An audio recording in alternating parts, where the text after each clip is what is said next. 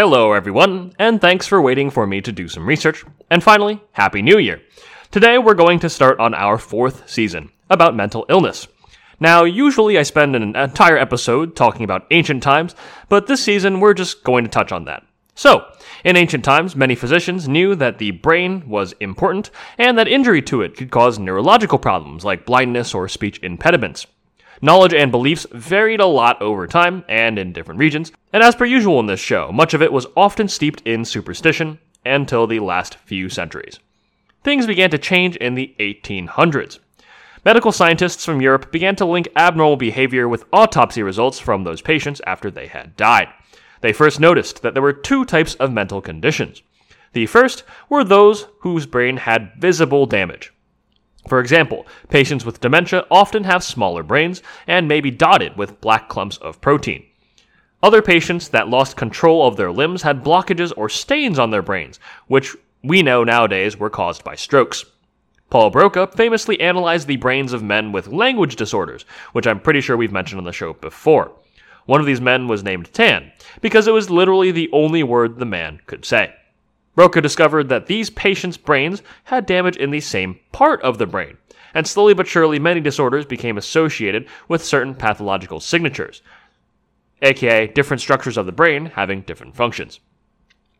Yet other patients had no visible abnormalities on their brains.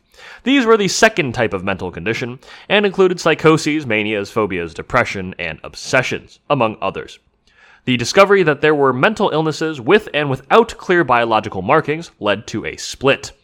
Doctors who focused on the diseases where brains had clear differences were known as neurologists.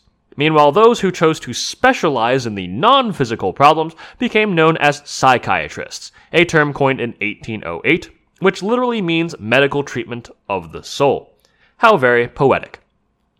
Unfortunately, though, the rather non-physical nature of the field immediately attracted all kinds of grifters and also pseudoscientists. Some of these folks may have had good intentions, but regardless were flat out wrong. For example, Franz Anton Mesmer, who in the 1770s argued that mental illness was caused by a physiological phenomena, which arguably makes him the world's first psychiatrist.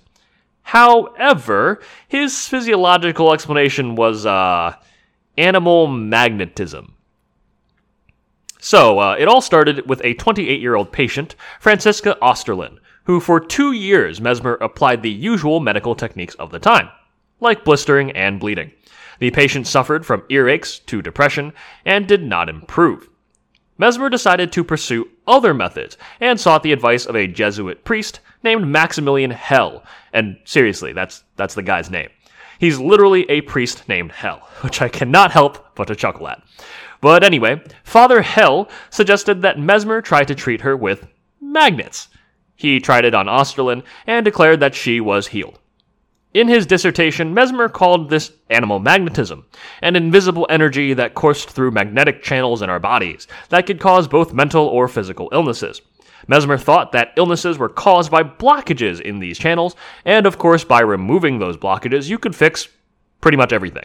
If your body didn't naturally remove those blockages, then what you needed was a powerful conductor of animal magnetism, like Franz Mesmer. Mesmer would touch his patients, poke them, pinch them, and believed that he was restoring proper flow of magnetic energy. Quote-unquote correct application of magnetism treatments would lead to a crisis, which he used as a technical term. For example, curing depression required opening up those magnetic channels until the patient became suicidal, at which point the patient could then finally recover. For the record, this is not how one should treat depression, or really most if not all other diseases. Making a patient worse to make them better is not, as far as I know, a thing.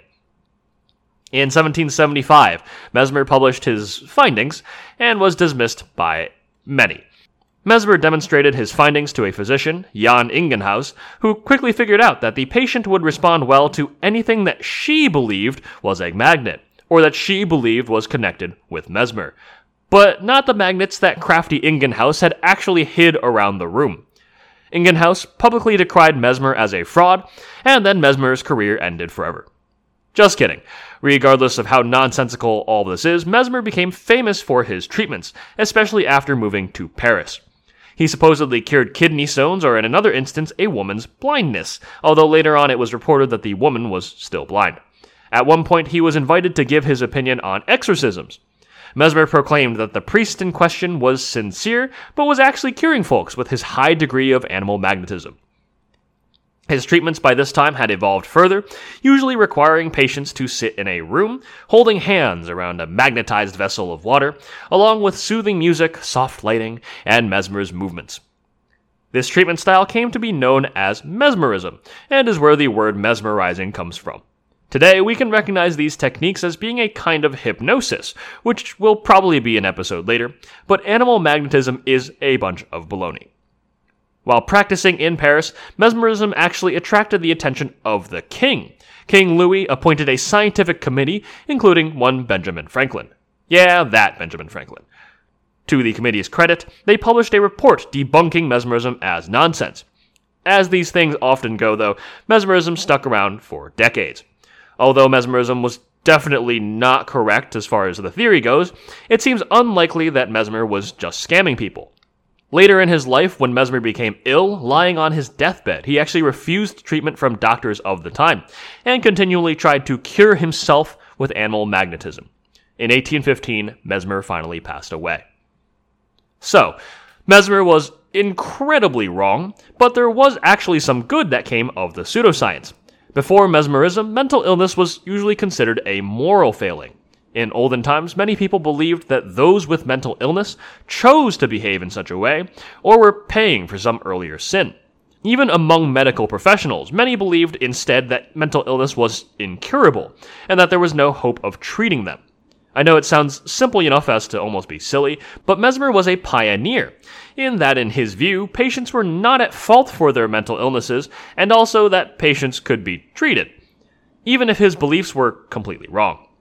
Mesmer also accidentally pioneered an early form of hypnotism, which can genuinely be therapeutic. Inducing suggestive mental states in patients can have its uses, although Mesmer wasn't really intending to do so as far as I can tell. I'll probably end up talking about hypnotism in more detail in a later episode. That's it for this week, though. Next week, I'm not sure yet, honestly. Delivery of my research materials got really delayed, probably due to COVID, and so I'm a little behind on planning the season. And I'm also moving houses, so that's been a lot too.